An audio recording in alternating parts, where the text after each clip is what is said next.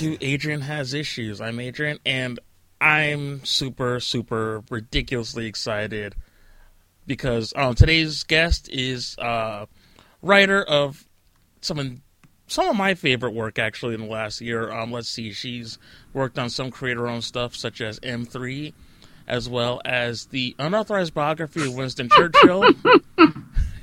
Let's see, she's also worked on Revenge, the Secret Origin of Emily Thorne from Marvel Comics and ABC. She's also worked with Neil Adams on Batman Odyssey. I'm going to just shut up and just introduce her. Ladies and gentlemen, my guest today, Erica Schultz. Erica, how you doing? Thank you so much for having me. Thank you. Oh, thank you. Like, I guess, well, technically I met you, this is going back, I would say, over last summer. This was special edition NYC. Yes, it was. Yeah. I think it was in June or July. Wow, it seems like that just happened, and I'm already getting advertisements for the next special edition. Yeah, they sent the emails out already. Which is absolutely nuts. Okay, well, just a little bit of a preface. Special edition NYC is Read Pop comic book convention. Basically, imagine Comic-Con just a little smaller and actually about comics. I'll put it to you the best way possible. Yes, it was actually about comics. It was actually, there were no TV celebrities. There were no, none of the actors from Walking Dead had booths or anything like that. And I didn't get bum rushed by Vanessa Williams like I did one year. What? Yeah, complete aside, I know, completely steamrolling this by talking about something completely unrelated. No, it's totally fine. I want to hear this. I was on the show floor, this is maybe 2-3 years ago. What was the show she had on ABC? It wasn't Apartment 23, it was... There was Ugly Betty she was on for a while. We're talking Vanessa Williams, actress, like former model, former right. Playboy Playmate, singer. Yeah, save the best for last, Vanessa Williams. Okay.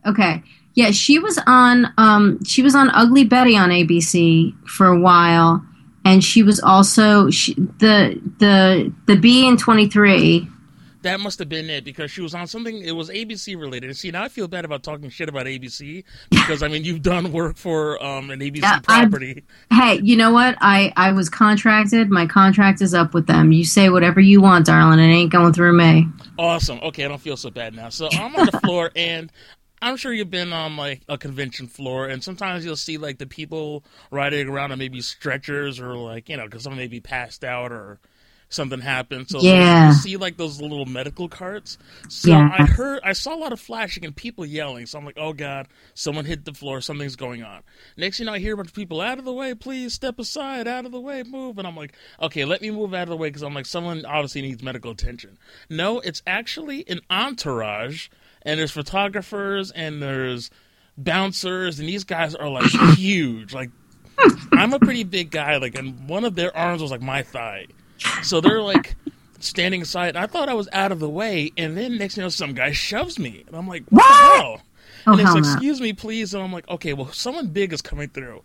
And I'm thinking to myself, maybe it's like Lou Ferrigno, maybe it's Harrison Ford, someone that's at least remotely related to Comic-Con. No, just Vanessa Williams.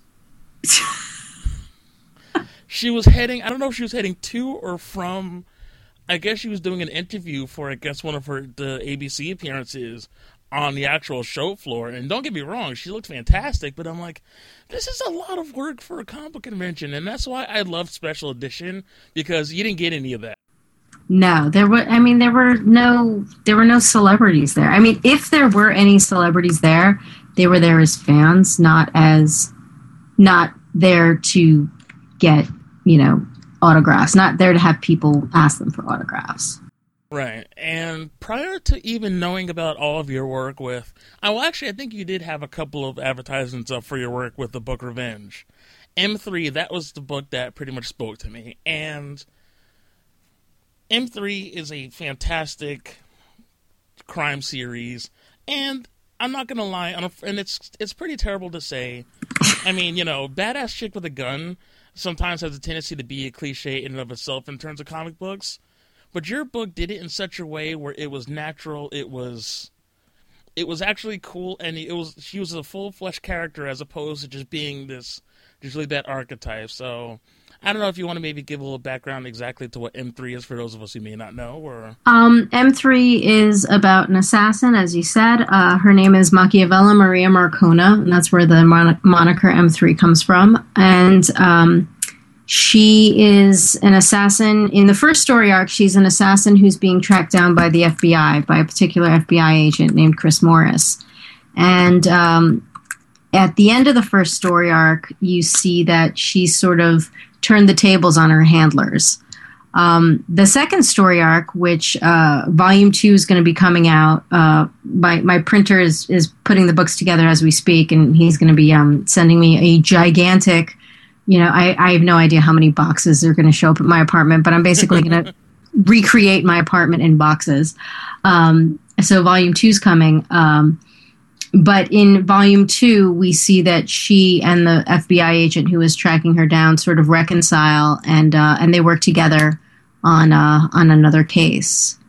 So it was when I started thinking about the story and putting everything together, I didn't want it to be your typical chick with a gun where she's running around in bikinis and seducing people left and right. I mean, and not that there's anything wrong with that. No, not necessarily. Oh, just so you know, I wasn't necessarily slamming anybody who does those kind of stories, but it is nice to see a different take on that. Well, that's the thing. Sort of thing. I mean, and I have no problem with people writing that stuff. I mean, that's fine. But that's just not something that I wanted to write. I wanted I guess M3 was pretty much my first writing assignment out the gate, and I wanted it to be a little different.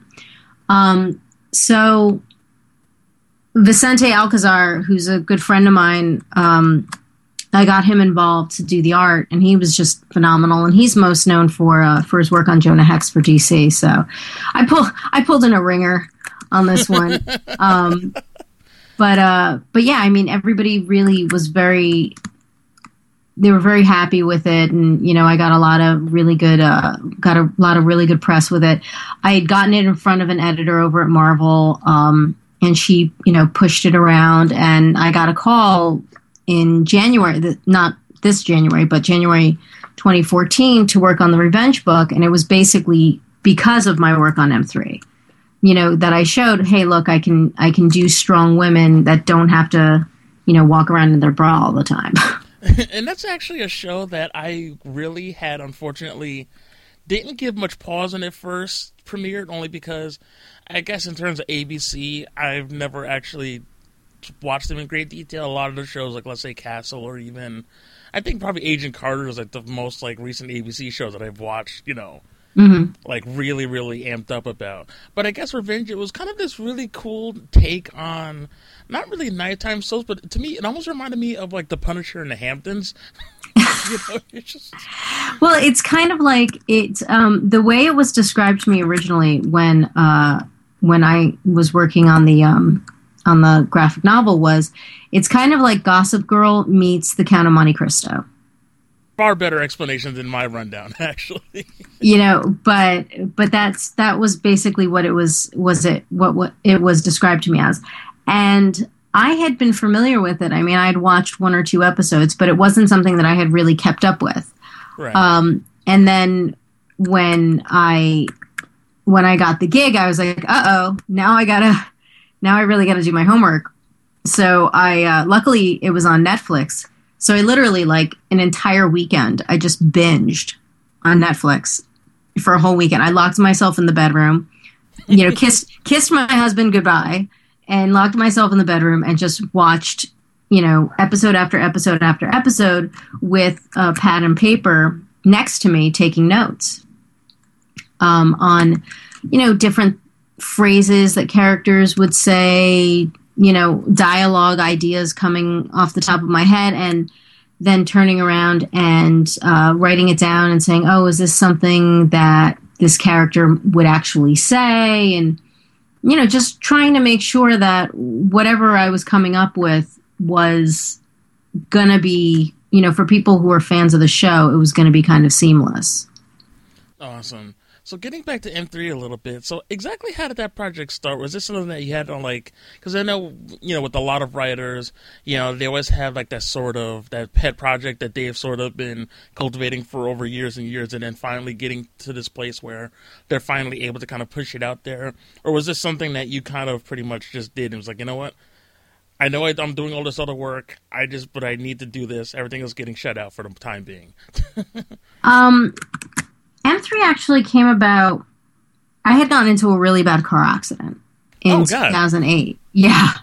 I had gotten into a really bad car accident. And it's so funny because it's like I tell people, I was like, well, M3 came out because, I was recuperating from a really horrible car accident. Everyone's like, oh my God, it's horrible. I'm like, yeah, no, I'm like, oh, geez. I'm like, well, clearly you're okay. I've seen you in person. Yes, no, clearly I'm okay. But it was a pretty bad car accident. And I had more than one broken bone, and I was laid up for a while.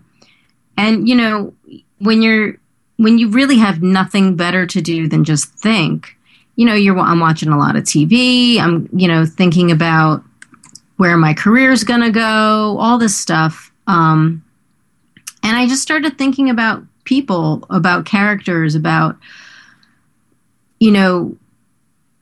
little aspects and attributes of people that I know and how I could sort of jam them all into like a new person.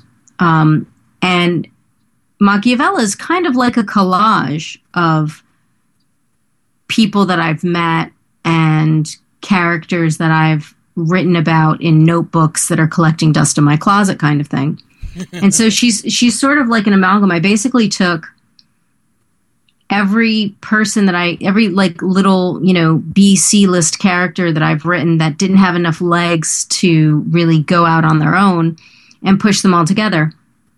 And the scar is very important to me. And the reason is this, and it's a very personal reason. From that car accident, my face was pretty badly damaged, and I ended up having to see a plastic surgeon and stuff like that. And when I was writing M3, I hadn't seen the plastic surgeon yet. And the scar that she has on her face is much worse than what I would have had. But it was what I had pictured. You always picture in your own head the worst case scenario. Right. And in my own head, I pictured that I was going to be left with this very long scar, very large, long scar.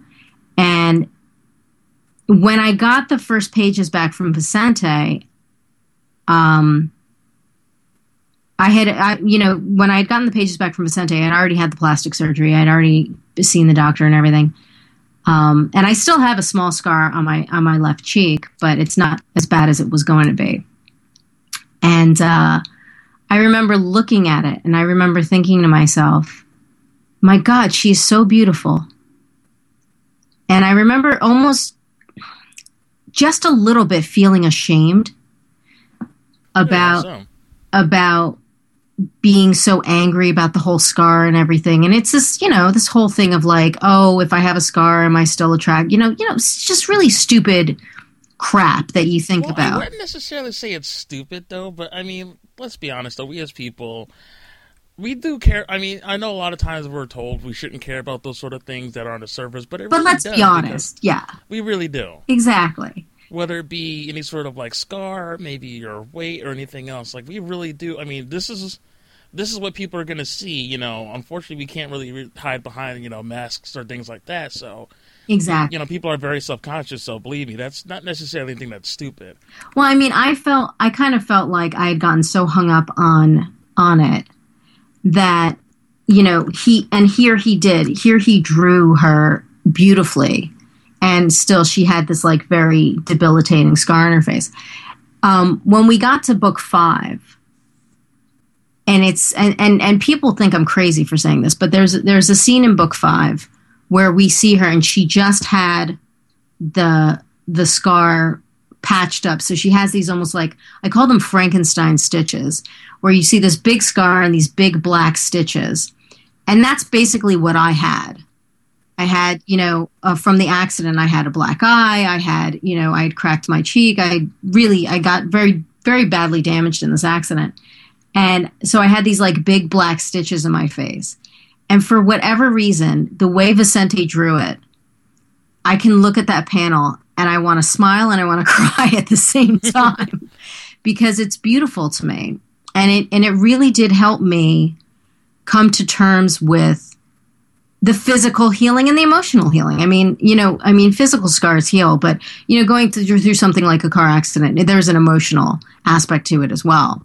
Absolutely. And it really did help me. And his artwork and the way he portrayed her helped me sort of heal from all that. And so, but anyway, I just got way too deep. Oh my God. I got way too heavy. Fantastic. I got way too heavy. No, because Sorry. you know what though? I think that really comes through even in the story itself of Machiavelli because, as you ran it down, I'm like, holy crap, like that's the character I read, going through those same things. I mean, the flashback sequence, of course, going into her family and what happens, I'm trying not to throw a whole bunch of spoilers in, but it's heart-wrenching. This isn't just your typical, Batman, some mugger comes in, guns down his parents and feel bad, but this was really... There's no Joe Chill in this.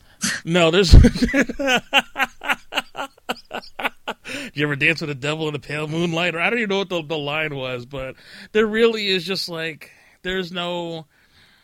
It's not as cliched. I mean, I actually read that. I was at work one day at a lunch break, and I'm reading it, so I'm like, it was kind of hard to read. And it's been a while since I've really been truly disturbed by a book, but almost in the best way possible, where it's you really felt for this girl. And it's like, holy crap, this isn't, a fly-by-night origin story. This is pretty terrible. But then to go from such a traumatic experience and then to kind of push past that, it was a really, really great moment in that book. And just from hearing your story as far as the accent, now I see, the parallels between, I guess, your personal story and Machiavelli's, and, I guess maybe I realized the book was very personal to you. I just didn't realize just how personal it was. Well, my parents are still alive, Well, I was really hoping they didn't, suffer a similar fate because, oof, that would be a little heady. No, but it was a very personal book, simply because it was the first time I really put myself out there. I mean, I had been published. I've been published previously as in poetry anthologies and stuff, but I was always published under a pseudonym. So this is pretty much the first time I put myself out there under my name, and it was like, "Hey, hi, how are you? I'm here." And and it's going to conventions. I mean, that's where I met you. I met you at a convention. I kind of explained to people, going to conventions is kind of like being a fish at a pet store. It's like people walk by and you're a fish in the aquarium and you're swimming up against the glass going, pick me. You want to take me home in a nice plastic bag so I can bang my head up against the plastic until, you put me in a nice little bowl. Aww. And you really, it's frustrating going to conventions. But you do it. That's the only way to sort of get out there. For the people that can sell their books and not be at conventions, God bless you. You've arrived. Me, I haven't gotten to that point yet. I still sort of got to get my face out there. So, but it is what it is. You just got to keep plugging away. But I think you've done a pretty good job. And I mean, I've met a lot of people, at, comic book conventions and even at the special edition, mm-hmm. But I guess it was cool just your general approach to, how you present the book. Because, it's a general high, but there was just something about, I guess, your approach and, of course, explaining a little bit about what M3 was. And then you were so awesome to do the, the bumper for the show. And I thought that was really cool. The A-Train Atlas bumper. I remember that. Right. And then, of course, it's like, well, I feel bad now. It's like, hey, have you finally on the show? But, of course, the show's been rebooted, so, well. It's totally fine. If after you want me to do another one, I'm more than happy to. That'd be fantastic. Sure. But, that was just, I had such a great time just chatting with you and your husband. And it was just kind of cool how the two of you worked together. Yeah. He's my slave. But he does it so willingly. I guess he can't really consider it slavery. True. I mean, he enjoys comics very, very much, and he loves the book, and he really believes in what we're doing, and what Vicente and I have put together. And I know some people whose spouses don't always like really agree. Either they're not comic fans, or they don't really want their spouse to be involved in comics, and that's tough. I got to be honest. If my husband didn't support me in this, and like and I'm not saying like support me like, you know, hey baby, you can quit your job, you know, kind of thing. I wish. No, but if my husband wasn't there to help me at conventions, to read over scripts, to let me bounce ideas off of, I don't know if I could do this. I mean, he really has been, you know, the rock in this whole thing. And I'm very, very lucky that he's so as enthusiastic about it as I am. And really, I mean, if he just thought, oh, well, this is kind of a dumb, you know, you and your dumb little, you know, comic stuff. That would have been that would be terrible. And I'd imagine you basically being like, yeah, hell no, this is not a little dumb project. I pretty much like, there's blood in this ink. I don't know if you can see this or not. Well, there is blood in the ink, and you know, thank God it's mine and not his. But do you know how many people have come up to me though and said to me, "Oh, is this like your autobiography?" I was like, "What? Wait, what? I don't kill people." Like, I mean, even if you do, I don't judge, and I don't, you know, I've never even actually if you did kill people, it'd be totally fine, Erica. Yeah, fine. Like, hopefully you didn't kill anybody I know. You know, it's just, or maybe it's like a vigilante thing. Maybe you only kill people who killed others. You know what I mean? Like the lowest of the low. I don't know. You did right for revenge. Oh shoot! Now, oh great. Well, now I'm talking to convicted felon Erica Schultz.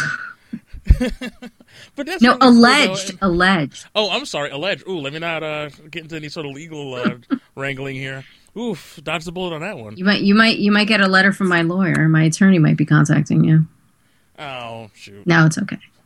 Well, I was gonna say, can you at least, when he does file the papers, can you at least just promote the show? That's all I really care about. Exactly. I'll make sure that they are in the whatchamacallit, what do they call it? When the legal brief or something? Yes. I don't know. I do have an attorney, but he and my husband went to college together. So, I mean, it's, you know, you get on the phone with your attorney and you're supposed to be all like, you know, formal. And I'm like, yo, what up, Mike? What's going on? And he's like, hey, how's it going? You know? See, I would figure it makes it a lot easier that way. Yeah, I'm a pretty casual person. I can be formal if I need to, but I'm a pretty casual person just because I don't like I don't like people putting on airs. There's a lot of bullshit in the world. You're from New Jersey. It's you know, it's par for the course. Yeah, and there's a lot of bullshit in the world, and there's a lot of people that just sort of like say things just to say things and try to like sound cool. Yeah, I really don't care. I don't care about that crap. You know, I know that I can be a total dork, and I'm perfectly fine admitting that. Like, I'm a total tool bag. I know that. I own my tool baggery. All right, I totally do. To thine own self be true. Yes, exactly. This above all, to thine own self be true. That's that is actually Polonius, I believe, who said that. That is awesome. You know what? I don't even remember what I was going to say. It's like, you know what? That's awesome. I believe it was Polonius who said that. I could be wrong because it's been a really long time since I've had to study Shakespeare. For a while in like junior year, that's all they kept cramming down our throats, and now I'm like, oh, so this is actually pretty cool later on. You know, like literally about a decade later, but that's all right. Well, it's one of the easiest lines to do with iambic pentameter. It's this above all, to thy own self be true, you know, kind of thing. Whereas the rest of trying to read it in iambic pentameter, you're just kind of like, Mah. You just sound like an idiot. Yeah, to your average high school student, it definitely... It was painful to read. I'm not going to lie. Yeah. But, you know, hey, he is supposed to be the master. Supposed to be, I said. You know. But it's pretty cool, though, like, considering that, the one thing that did sort of catch my eye when talking to you for the first time at the convention was the, I guess the motion comic teaser for. Oh yeah, the motion comic, which is pretty badass. And of course, after reading your bio later on, I'm like, holy crap, you worked on the Astonishing X-Men Gifted motion comic? I'm like, yeah, I did. I was like, how did not people know more about that? Like, I actually watched that on Netflix. Yeah, it is on Netflix, and it's kind of scary because it's one of these things where it's like, blink and you miss my name. I tell people, I was like, look, you got to see it, and they're like, I didn't see you. I was like, you got to go frame by frame, or you're gonna miss my name in the credits. And then, like, what, did they put the name in between, like, the flashes from, like, the opening? Yeah, exactly. No, we're actually credited. The animators are credited in the closings, the closing credits. The opening credits, I think, only have Cassidy, Whedon, Neil Adams, and I think I forget the Edge Studio, I think, is who did the audio. So how'd you get involved in that project? Because that's, like I said, that was really, really cool. I had worked in advertising for a really long time, and when I left advertising, one of the things that I had done while I was in advertising was I had worked with Neil's studio on some ad pieces. I guess I could say which ones. I worked on Pringles, and we had done some stuff over at Neil's studio because he does commercial work for Pringles and stuff. And didn't know that. Yeah. And Continuity Studios does advertising as well as comic book stuff. And they were looking for Photoshop artists and animators. And at the time, I was a Photoshop artist, so I'd been brought in to work on that. And then while I was there, I was really eager to learn more about animation. I'd never been traditionally taught animation. And one of the animators there did digital animation, but he was also traditionally trained, and he sat down and sort of taught me a thing or two, and then I played with it on my own, and I ended up not only doing Photoshop work and being like a colorist and stuff on the motion comic, but I also then started doing all the animation. And what was interesting is that where I seemed to excel was with the lip sync animation. And the only thing that we could possibly explain as to why I could do the lip sync animation better than anybody else is that I play music by ear. And interesting. And like that's kind of a cool thing to kind of figure out. That's the only thing that makes sense, because I don't know any other reason why I would be very good at this, and it's something that I literally just like picked up, boom, and ran with it. And the animator who was teaching me had learned, like I said, traditionally, as well as he would do digital animation. And he turned around and he said, "I've never seen anybody pick this up so quickly." And he's a musician himself. And he says, "Do you play any instruments?" And I said, "Yeah, I play piano and I play guitar really badly." And he asked me if I played guitar, if I read sheet music, or I play tab, which is like a kind of a shorthand way of sheet music for guitar. And I said, "I can read tab a little bit, but I can't read sheet music with a damn. It's like, it looks like, foreign language to me." And I say, "I mostly play by ear." And he kind of thought for a second. He says, "I think that's what it is." Because when a lot of people do lip sync animation, they sort of have the script next to them, and they break down the script and say, "Okay, these syllables are going to be these mouth positions," and okay. I don't do that. I just listen to the track, and in my head, I know which mouth position is which sound, and I just do it, and it's sort of like on autopilot. And I recognize the sound, the ah sound or the ooh sound or whatever, and I know that corresponds with this particular mouth, and that's the mouth that I need to have showing at that particular time. And it was really a bizarre thing, but boom, it just kind of happened. And we think it's because I play music very, very badly, but I play it by ear. Which is funny because, my husband plays like 3 instruments and he can sight read music and, whatever. And he's, like a walking Von Trapp family. And I'm just like, yeah, I know like 3 decent chords on the guitar. And, Well, if you know only 3 chords, that's all you really need to know. At this any point to start a band, pop song is 3 chords. I think it's like G, E, and C, I think, are like any 3 pop songs have those 3 chords in it. And then there you go. So in other words, you could have easily been in a band this whole time, and you know what? I think you missed a golden opportunity, Erica. Forget comics. Clearly, I think pop music is the best way to go. Yeah, exactly. That would be great. Or you can start like writing like theme music for your own comics, kind of like what was that? Was it? I believe it was Next Wave Agents of Hate for Marvel, where like in the I guess the notes of the trade paperback, they're actually the guitar. The chords to how to play the theme song. That's right. Oh man, yeah. I wouldn't be that good. Although the motion comic that we have for M3, the motion comic trailer, that song called Scarecrows is actually an original song that a friend of mine wrote for M3. Oh, cool. Did they have like is there like a full version of that song? Because that was one thing I actually really thought was cool in the trailer was that song. I believe the trailer is about 90 seconds, and I believe the song is 1:45. I'm not entirely sure. I'd have to go back to the raw file. Okay. But my friend Ryan Hobler, who is a musician, and audio engineer, we had, we'd been having dinner with him and his wife, and we're talking about, maybe we'll do like a motion comic or something like that. And he said, I would love to write a song.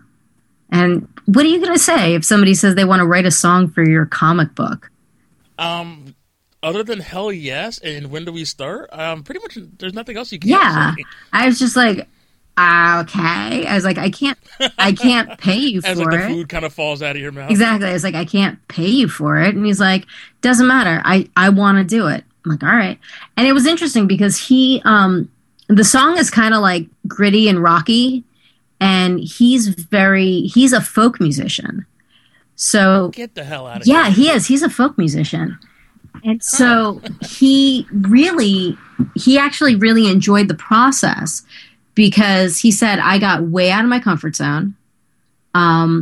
Because he's always playing piano and, and playing acoustic guitar. And here he's like picking up an electric and like working with drum beats and things like that. And he says, I got way out of my comfort zone, but I really enjoyed the process and I liked it. And I was like giving him scripts and, outlines about where the story was going so he could get some inspiration. And, giving him different pieces of music that I kind of liked the tempo of.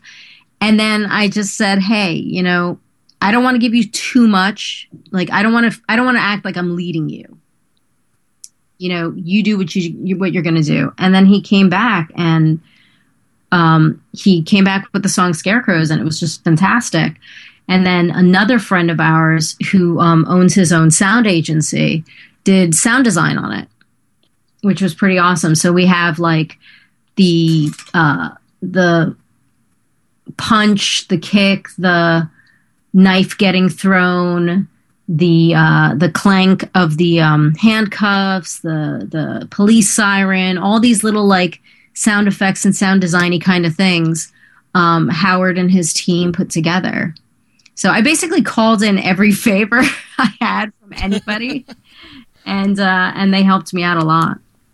But you know what? I've noticed a lot in terms of, especially with independent work, that seems to be the case. And to tell you the truth, personally, I always kind of like when how that normally happens. You love it when a plan comes together as you chew on your cigar?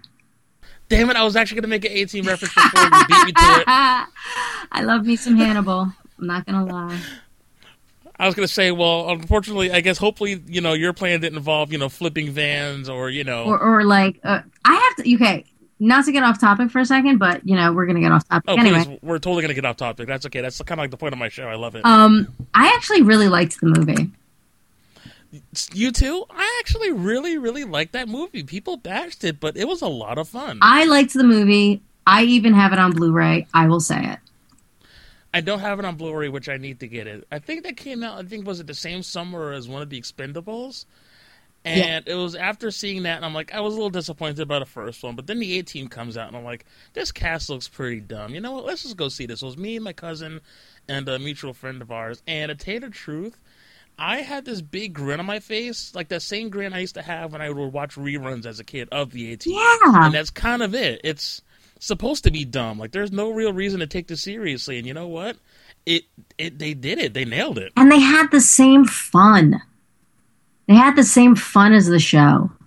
You know, they really did. And it was, and it's silly. Let's be honest. I mean, it's silly. Who's really going to nail a bunch of airbags to a shipping container and throw it into the water? And absolute absurdity, completely and utterly crazy. But it was all fun. But before that movie even came out, I saw a couple of trailers, but just enough to be like, okay, maybe I'll go see this in theaters. So that whole tank sequence where they're pretty much flying a tank. That was awesome!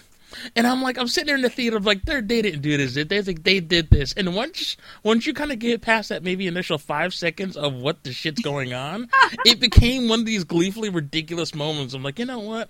Every so often, I like seeing a comic book on the screen just being completely cartoonish. And that's exactly what it was. It was 100% cartoonish, and anybody who took it too seriously missed the point. And it's a shame because I don't think there's ever going to be a sequel, and that hurts me. It was just so much bloody fucking fun. I mean, let's just be honest. It was just a lot of fun and I know plenty of people that were like, that movie sucked. Like, I want my $5 back or whatever. $5. I was like, what was that? I guess on Redbox maybe? It's like, no, dude. I mean, you just have to sort of let yourself go. You can't take any of it too seriously. I thought, what's his face? Oh, God. District 9. Help me with his name. Oh, Sharlto Copley? Yes, thank you. I thought he was perfect as Murdoch. They took a helicopter and did a loop-de-loop with it. Let's be honest. It is not physically possible. You can't do a loop-de-loop with a helicopter. I mean, wait, what are you talking about? You didn't? I did that on the last. Did you not hear the last episode? That's actually how I recorded it. But... It's like it was just so stupidly fun, but that was the whole point. It was just supposed to be fun. But whatever. Yes, I own the Blu-ray, and I am not ashamed to say that I own that Blu-ray. Damn it! I was gonna say, can we just spend the whole rest of the show forget your comic books? I'm sorry. Let's talk about the A-Team. Talk about the A-Team. I know. I just really enjoyed but yeah, it's crazy. I really love those stories where, you get a comp creator, and when people kind of get behind their work in a way where, and I understand, I'm all about artists, especially independent artists, being able to sort of earn away with their work. So it's not everybody should necessarily do it for free, but it's so cool when people get behind somebody's work and saying, I dig this so much, I'm going to go out of my way to help you, get this project realized. Yeah. Because I feel like that should really happen more, and maybe it does, maybe it doesn't, but that is an awesome story. But back to the A-Team. But it's funny, you go on about how, M3, while it does definitely have its, fun moments, it's a very dark book. Yeah. And I don't mean that to be off-putting, it's a very dark book, but as you said, you have your dorkier side, which I guess is going to segue into this, was it Winston Churchill? Oh, God. I picked this up. What is this? This past Comic-Con, 2014. Was it New York? 2014? I think it was New York Comic Con because I bought the book from you because I was gonna say hi anyway, and then I was gonna actually come back to see Claire to get his signs, and Claire Connolly, who did the art on the book, and I guess I missed her. But I'm like, well, before I get this thing signed, I want to read this. I'm sitting in. This was, I think I was actually in Penn Station. Just sitting on the floor by New Jersey Transit. Don't ever sit on the floor in Penn Station. Ever, dude. It was a mistake. It was, you can't get that stick off you, any. I can't. I burn those jeans. Don't worry about it. Good. Cleanse with fire. Put them in a bag and just throw them in an incinerator. And as soon as you throw them into the fire, you can hear like these things screaming. You hear it's like the ghost of homeless past. It's horrible. It's as if like the 1,000 vagrants screamed or were suddenly silenced. And then you just scream Alderaan, and don't forget there's 2 A's at the end. Oh God, I remember what I was talking about now. Oh, so I'm reading this book and I'm pretty much like hyper caffeinated, and I'm going to myself because honestly, other than the cover itself is amazing. It's Winston Churchill riding a dinosaur, flipping people off. And I'm like, if that doesn't sell a book, I don't know what the hell will. So I'm like, okay, I'm already in for a weird time, and the whole time I'm reading this book, it was just this biggest mind fuck, and I'm like, I absolutely loved it. And like, how did this book even come about? Because I'm like, this is so out of left field from everything I've read from you, like as far as Revenge and M3. Yeah. So I'm like, well, this clearly puts things in the other end of the spectrum. So what is the inspiration for the unauthorized biography of Winston Churchill? Okay, so I was working with a particular artist who will remain nameless, and okay. He asked me to find him some reference. So I said, okay. And he says, find me a photograph of a dinosaur. And I said, do you mean a photograph of dinosaur's bones? And he says, no, I want a photograph of a dinosaur. Wait, what? And I was like, I get you a photograph of the dinosaur. And he tells me it's the internet and you can find anything on the internet. And I said, I know that and I acknowledge that, but there are no photographs of dinosaurs. And he got really, really pissed. And he's like, Jurassic fucking Park. And I'm like, okay, but that's not a photograph of a dinosaur. I was like, I want you to admit that it's not a photograph of a dinosaur. And he's like, just fucking do it. I'm like, okay, but it's not a photograph of a dinosaur, but I'll do it anyway. So I was like, God, jeez. So I went and I got some screen grabs of Jurassic Park. But I was talking to Claire, and I said, he wouldn't admit to me that it's not a photo of a dinosaur. Next thing you know, he's going to want a picture of Winston Churchill riding a dinosaur or flipping people off through Parliament. And she's like, that would make an awesome commission. I'm like, well, go for it. So Claire drew what ended up becoming the cover. So flash forward a couple of months, and I hadn't seen Claire in a while. And I saw her at Free Comic Book Day last year. There's a great shop in Wilmington, Delaware called The Comic Book Shop. It is owned by an amazing, wonderful couple, Sarah and Patrick Titus, and I adore these two people. They are wonderful. They have a great shop. It is pro everybody. It is animal friendly. It's a shop where if a woman comes into the shop and she doesn't know anything about comics, but she wants to learn things, she's not going to be, ostracized. She's not going to have a bad experience, because any one of the women who actually work there, Kim, Ivy, Sarah, whomever, will just be like, okay. And all the dudes who work there are cool as hell anyway. Jamie Duffy, Alex, they're all cool as hell. Patrick, of course. So Free Comic Book Day, I was down at Sarah and Patrick's shop, and so was Claire. So Claire said, oh, you can pick up your commission from me. So I pick up this commission, and it ends up becoming the cover of the book. But Claire's sister, Paige, is also an illustrator. And Paige says to us, she's like, look, this is too epic to just sort of be a fly-by. Like, this has to be something. Right? You have to do something with this. So I just kind of like looked at it for a second, and I said to Claire, I was like, all right, give me some time. She's like, all right. So I went back to my table, and about 3 hours later, I had mostly a handwritten script. And I told Claire, I was like, I'm going to type this up tonight. I'm going to send you an email in the morning. She's like, all right. So I did. I went home. I typed it up. I made a couple of changes from the original handwritten piece. I sent it to Claire. She writes me back. And I think the email just says, fucking epic. Like, I think that's what the email said. That's the only way to describe it. And And when I got the pages back from Claire, I was just like, unbelievable. Like, it's amazing. I couldn't have asked for it to have been better. I couldn't have begged for it to have been better. And the printer that I usually use, I had brought a lot of business to him. So he had told me, he's like, look, you know, I'll give you a run.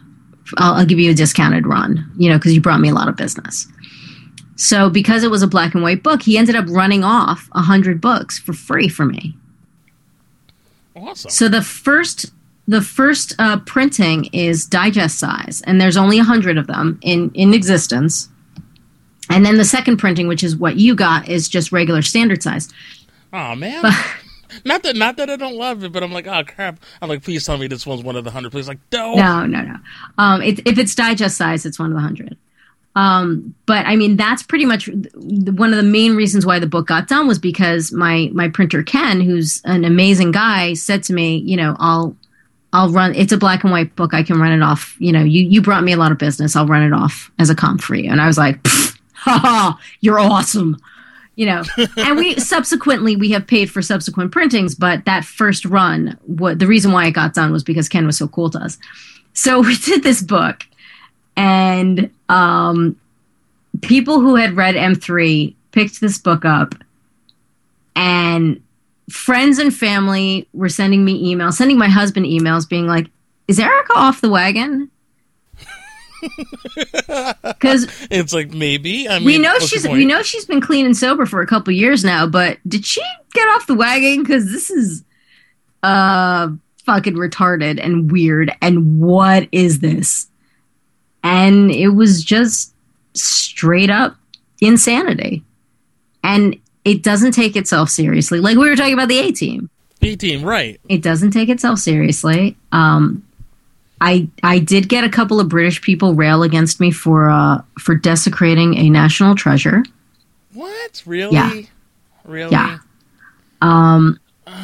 As if you're the first person to ever... As if I'm the first person to ever talk shit about Winston Churchill. Are you kidding me? Like in 8th grade, me and my best friend at the time, all we used to do was make jokes about the big three. So I couldn't believe it. I said to the guy, I was like, look, if you're really that insulted by it, I'll give you your money back. But I really don't think you should have taken it that seriously, because I did run the book by my girlfriend Fiona, who lives in England. I ran the book by her. I had her look it over. I had her make sure that all my little phrases were British enough and everything. And Fiona had given the seal of approval, and that is all that matters to me. But you know what, though? I will say, for someone to go out of their way to then give you shit for being like, you know, you've desecrated like a national icon, I think in a way you have to take like a personal nailed it moment. Like, you know what? I pissed somebody off with this. I've really done it. I pissed this guy off enough that he's, you know, insulted. But yeah, like you didn't piss anybody off with like the level of violence and brutality. And oh, I did though. I did.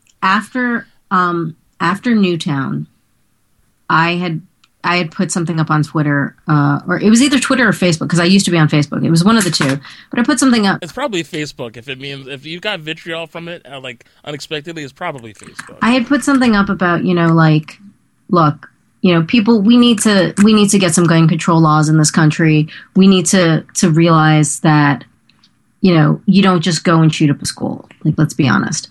And one of my girlfriends from college, her son, luckily he was in the afternoon session, but he went to Newtown. He was her 4-year-old son. Well, he's not 4 years old anymore, but her 4-year-old son went to Newtown.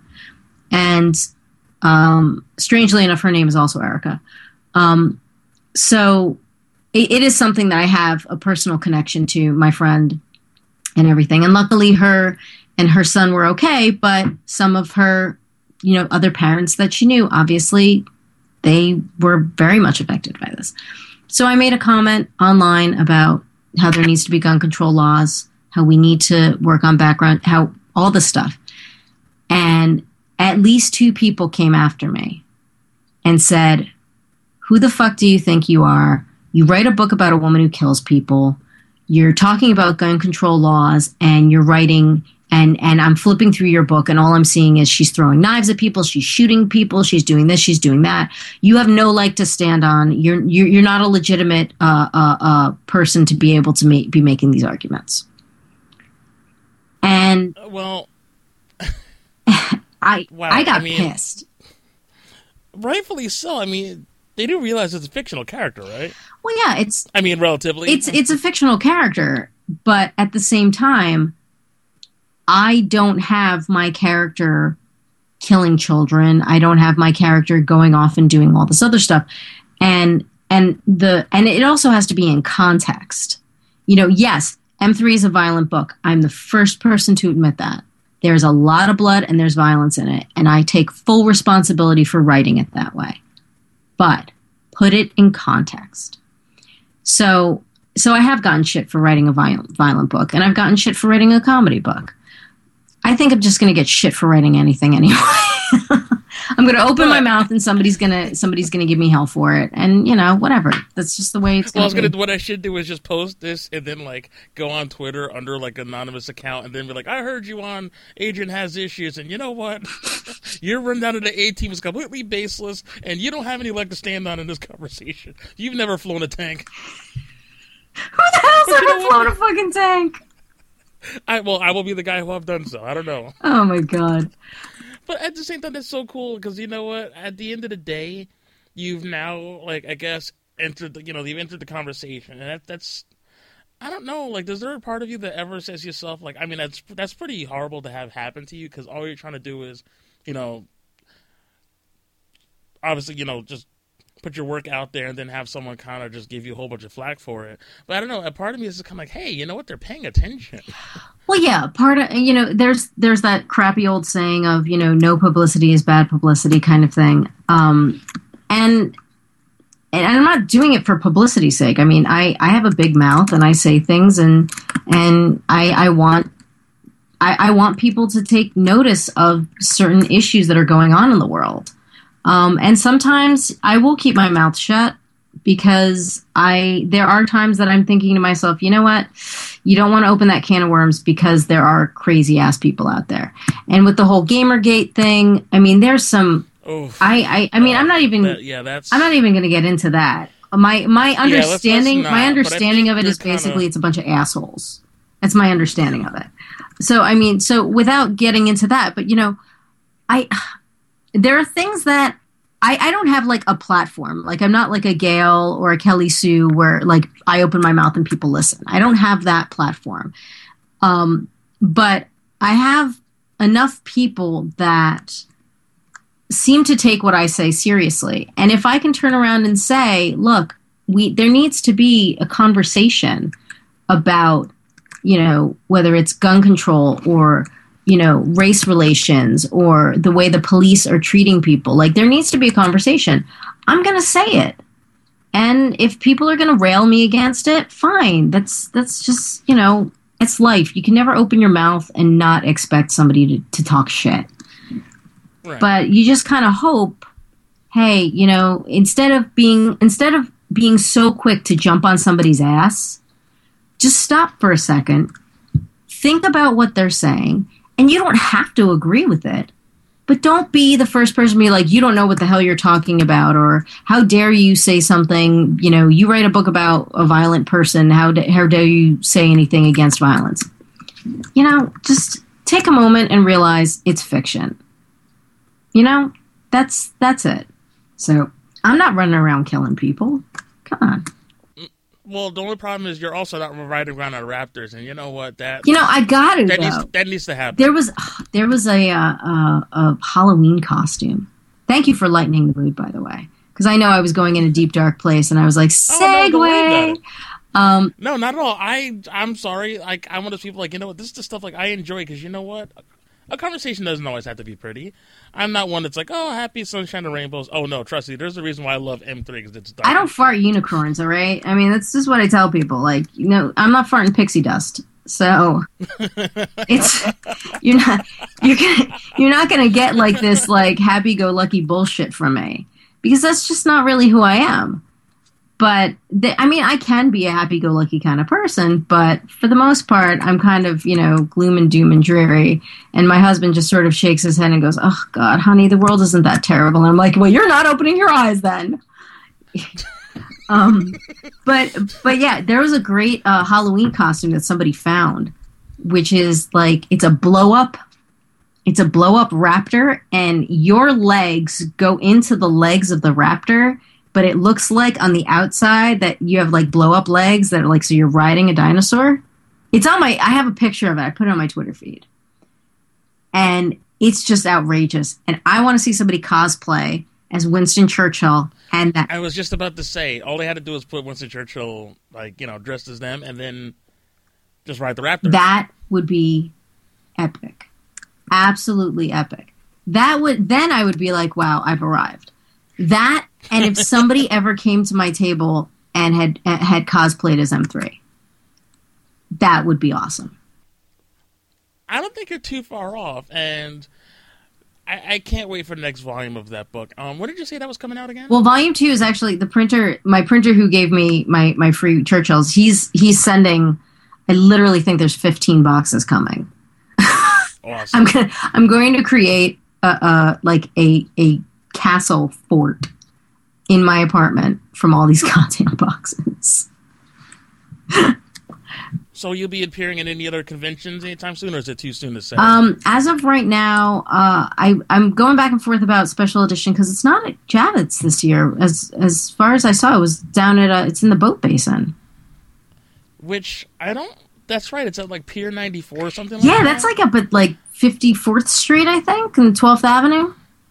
So it's not quite the Boat Basin. Boat Basin is more like 70s, but yeah. I was very surprised about that because I'm like, what, did they not get that space? But then, unfortunately, anytime near the docks, I hear something like pier something, I always figure, okay, either a drug deal's going down or like Hydra's got like a secret base down there. I don't know. I watched too many movies. Batman Batman is intercepting a giant giant cases of illegal liquor going to the Iceberg Lounge, that kind of thing. Right. Nothing ever good happens at the docks. I watch a lot of Lethal Weapon. Just. Well, that's like, I mean, that's like a trope that I guess trope is probably the wrong word, but like that's like the whole thing. It's like, you're writing a story, you want something seedy to happen. Where does that happen? Down at the docks. So in other words, we go to special edition, there's going to be people with missing fingers and eye patches, and you bring your and box it's of not comics, cosplay. They're like, oh, he's like that guy from that movie. It's like a dude with a fucking hook for a hand. Right? It's like, did you bring the product? I'm like, what, my comics to sign? It's like, no, the product.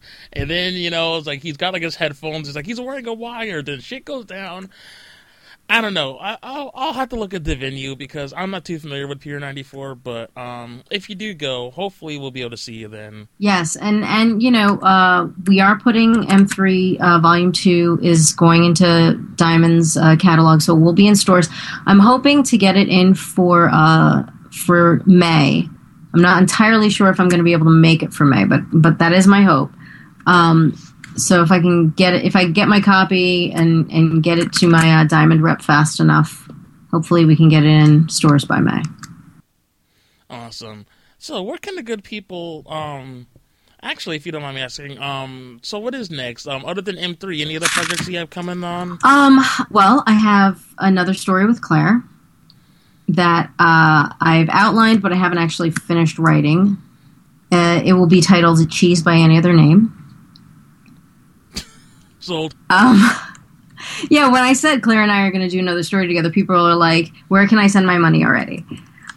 Yeah, that's pretty much it. That's kind of where I was going with that. So we've taken on Churchill, and now we are doing our version of Shakespeare. And I know I'm going to get hate mail for this. Oh, I was going to say, well, you've already quoted Shakespeare once today, so you know what? Fuck them. I don't give a shit if I get hate mail on this. Because if anybody takes this story seriously, they need a 5150. Like, they need to be put in a mental hospital if anybody takes this story seriously. Because it's going to be more absurd than Churchill. If that is even... How? I can't give it away. I know you wrote it, but did you know how that book ended? Yes, I do. I do. And if you read the actual script, all it just says is, when we get to that last page, all it says is, we're fucked. And I just say to Claire, I say what happens because I don't want to spoil it. I say what happens. I say what we see. And I say, Churchill sold us out. We're all fucked. Oh, I can't wait. It's going to be so much Maybe fun. That's what the guy had a problem with, because I said Churchill sold us out? Maybe? I don't know. Maybe. I don't know. It's like...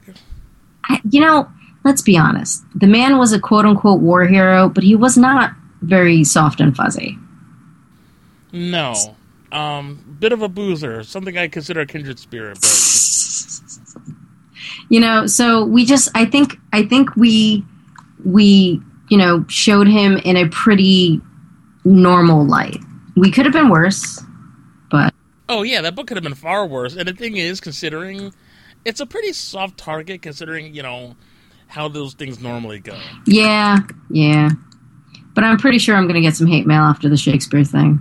But who cares? Awesome. Well, if you do, we'll have to have you back on. I will happily come back on to talk about my hate mail. Or, even if you don't get hate mail, even if it's glowing praise, I would love to have you back on. This has been an absolute blast. Anytime you let me know. Thank you so much. I finally found somebody else who loves the A-Team. That's okay. I grew up on cheesy action movies. I'd be morally remiss if I hated that movie. Oh, exactly, man. Lethal Weapon was so good. I could never get over the fact that I got to see Mel Gibson's naked butt in the beginning. Let's be honest. Which is so funny, total aside, again, now I'm going with the tangents. I was listening to, I don't know if you ever listened to the podcast, How Did This Get Made? I don't know. I might. There was this whole bit, I guess they were doing an episode about, what's the movie, Stallone, Tango and I love that movie. It's so bad. It's terrible. Stallone was all smart. He's wearing suits for and he's wearing glasses, and and he looks all smart, and it's almost like Stop If My Mom Will Shoot, but smarter. Yeah, and not as dark. Yeah, that movie's strangely creepy. I don't know. It's just, it weirds me out. Yeah, it's Estelle Getty. Hello, fucking Golden Girls with a gun. But at one point in the show, they're talking about as far as action movies, especially in the 80s, how there was this. Or even the early 90s, this plethora of just, guys' butts, just blatantly thrown out on the screen. And I guess someone posed a question, well, who's into that sort of thing? Well, there you go. I just remember being naked butt! But in the beginning, you're chicks with boobs! So it was one of those movies where in the first 10 minutes, you get all the tingly feelings, Right? And you're then the bodies start dropping, and it's it's something for everybody. Exactly, and then you're oh my God, why am I feeling this way? And that's when you got to ask the track coach, who's also your health teacher and teaching sex ed, and you're Mr. Murphy, why do you get the tingly feelings when you watch a dirty movie? Kind of thing. It was 8th grade. I remember there was a girl in my 8th grade class. Her name was Gray Booker. Gorgeous girl. Gorgeous. I remember we all loved her because she was the only one who had the balls to ask Mr. Murphy why you got the tingly feeling if you saw boobs. Gray was my fucking hero. Gray Booker, if you are out there, you are still my hero because Mr. Murphy did not know how to answer that question. And he had to talk about you visual stimulation, and he was just not comfortable about that. There you go. Gray Booker, my fucking hero. I'm almost tempted to just name the episode an ode to Gray Booker. You should. Grei. Wait, hold on. I'm actually, know what? That is her. This is the episode, the ode to Gray Booker. Grei. Grei. Gray, and just Booker. Booker. Gray Booker. Awesome. She was beautiful. Beautiful girl, very funny, very smart, and she was the one who had the guts to ask Mr. Murphy, who was the gym teacher / health / sex ed teacher. It was public school in Jersey. Come on, let's be honest. They had one person do 17 jobs, and Well, look, I did maybe 5 months of public school. I was a Catholic school rat. So. Oh, see, I only did, what was it? First, second, and third grade was Catholic school, and then we couldn't afford it anymore. And we're like, yeah, you're going to public school now. We're paying for it anyway. I'm sure you'll get a good education, Erica. I'm like, okay. It's not like I had. And she went off. It's not like I had a say in it. Right. But yeah, so, and then it turned into like a threat. Like, if you don't keep your grades up, you're going to Catholic school. It's like, oh. Turns out, well, see, with us, it was the other way around. Holy shit. Like, wow, that's, whoa, looking back. Oh, this went weird.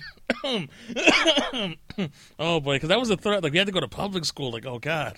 Hey, it's, we didn't get to the point of having metal detectors in our school, but we did have police. No, we didn't either. We had police officers walking up and down the halls. We had Salesian Sisters, which are like the closest thing the cops will ever get. Which I don't know. Well, if you're from Jersey, then you'll know this town. I'm from Teaneck. Oh, okay. I know Teaneck. Yeah, people are like, "Oh, I know Teaneck." I'm aware of that. You're one of those people from Teaneck. No, I don't know if you're one of. No, I've known some people from Teaneck, and no, you're not. You're not Teaneck because Teaneck's a little rough. Yeah, that's because I'm putting on my good face. Yeah. No, well, I mean, shut this shit down real quick. Yeah. Teaneck can get rough, and I definitely know that. I gotta say, Teaneck High is not like it's not rainbows and butterflies. I mean, I don't know how it is now, but we're talking early mid '90s. It was not rainbows and butterflies at Teaneck High. So, ask anybody. But Gray Booker is still my fucking hero. Oh boy! So, speaking of like shout outs and things like that, or shameless promotion, where can a good people online reach you? Okay, if they so choose. Well, m3comic.com. You can pick up the books. You can. We're issues 1 through 11 are on Comixology. I've been approved for 12, but I don't know why it's not up yet for whatever reason. But you can purchase the books digitally or in print at m3comic.com. You can go to facebook.com/m3comic. I've been kind of remiss in keeping up with that page, but I will try to be more on top of it. If you're into saucy, very unpolitically correct, loudmouth girl from Teaneck, you can follow me on Twitter. It's Erica Schultz 42. I'm going to have some stuff coming out from some other publishers, but I don't think I can talk about it just yet.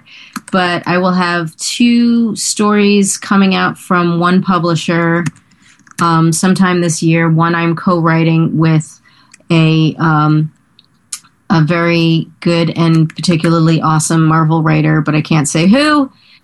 But you'll find out. Oh. Damn it, Erica. What'd you say? I said, damn it, Erica. I can't say who. I'm sorry. I know you can't. That's okay. She does do a very popular book, and I'm very, very happy to be working with her on one particular part of it. And then there is another story in the same crossover that I'll be working on, but I'll be writing it myself, not co-writing it with this lovely lady. And the co-written book should be coming out in the first month of the crossover, and then my book will be coming out in the second month of the crossover. Then I have a third thing coming out, but I can't talk about it yet. And there's just know that there's stuff. I've got stuff coming out. Lots of stuff coming out.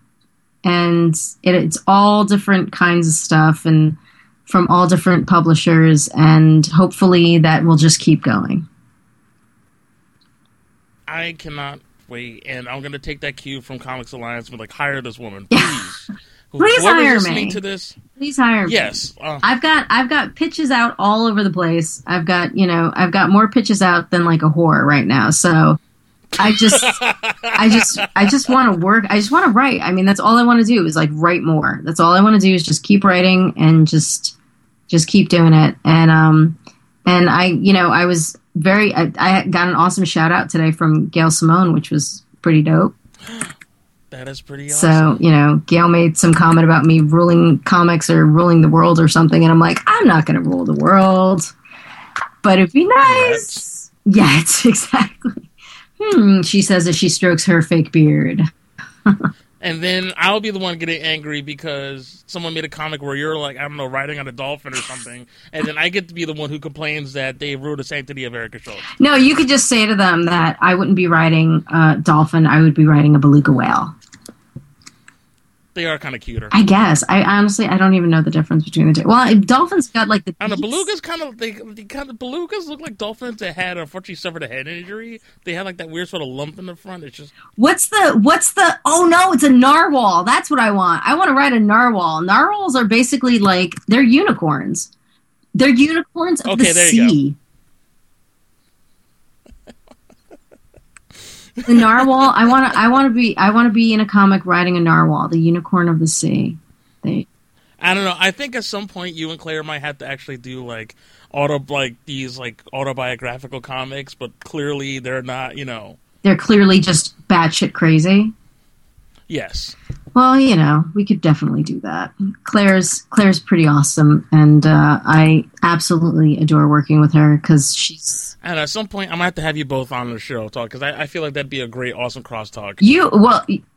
Anytime you want Claire, just hit her up on Twitter. She'll be like, "Okay, I'll do whatever you want." She will be on any show. She will talk about all the insane, and she's got amazing, fantastic books that she does on her own. Like she's got ridiculous, like Here and Back. She's got Black Sails. She's got Black Eyes. She's got Oculus. I mean, she's got some fantastic books that she does on her own. She doesn't need me. Claire's rising through the ranks on her own. She's not riding on anybody's coattails. If anything, I want to ride on hers. Like a narwhal. Like a narwhal. Why not? Claire will be my narwhal. Claire, you are my narwhal. And then watch, I'm going to get an email and be like, the fuck are you talking about? Narwhals? Like, is that the next book we're doing? I thought it had to do with sheep and cows. What about this narwhal shit? So. But right. That'll do go for another episode of Adrian Has Issues. I'm Adrian. And I'm Erica Schultz, and thank you so much for having me. Thank you. And we'll see you next issue, guys.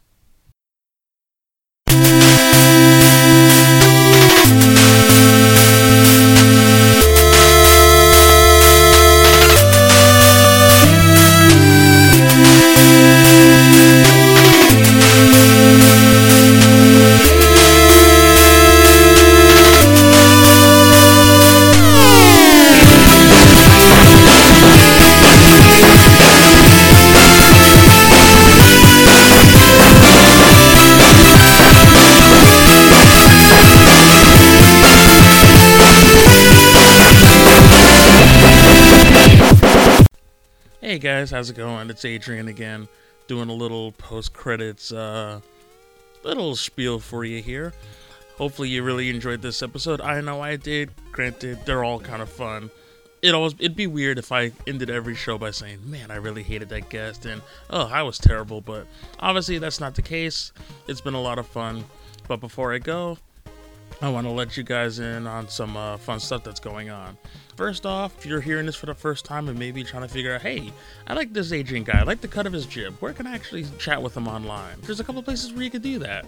There's our main website, which is adrianhasissues.com. That's pretty much where you can access all the episodes if you so choose. You can stream them on the site.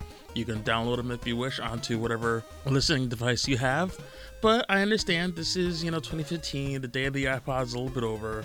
A lot of people have smartphones now, which I know, wow, that makes me sound old. A lot of people have these newfangled smartphones. But if you're one of those people that's like, I don't want to have to download anything. I don't like hard data clogging on my phone. I need, pictures and stolen Snapchats and stuff like that.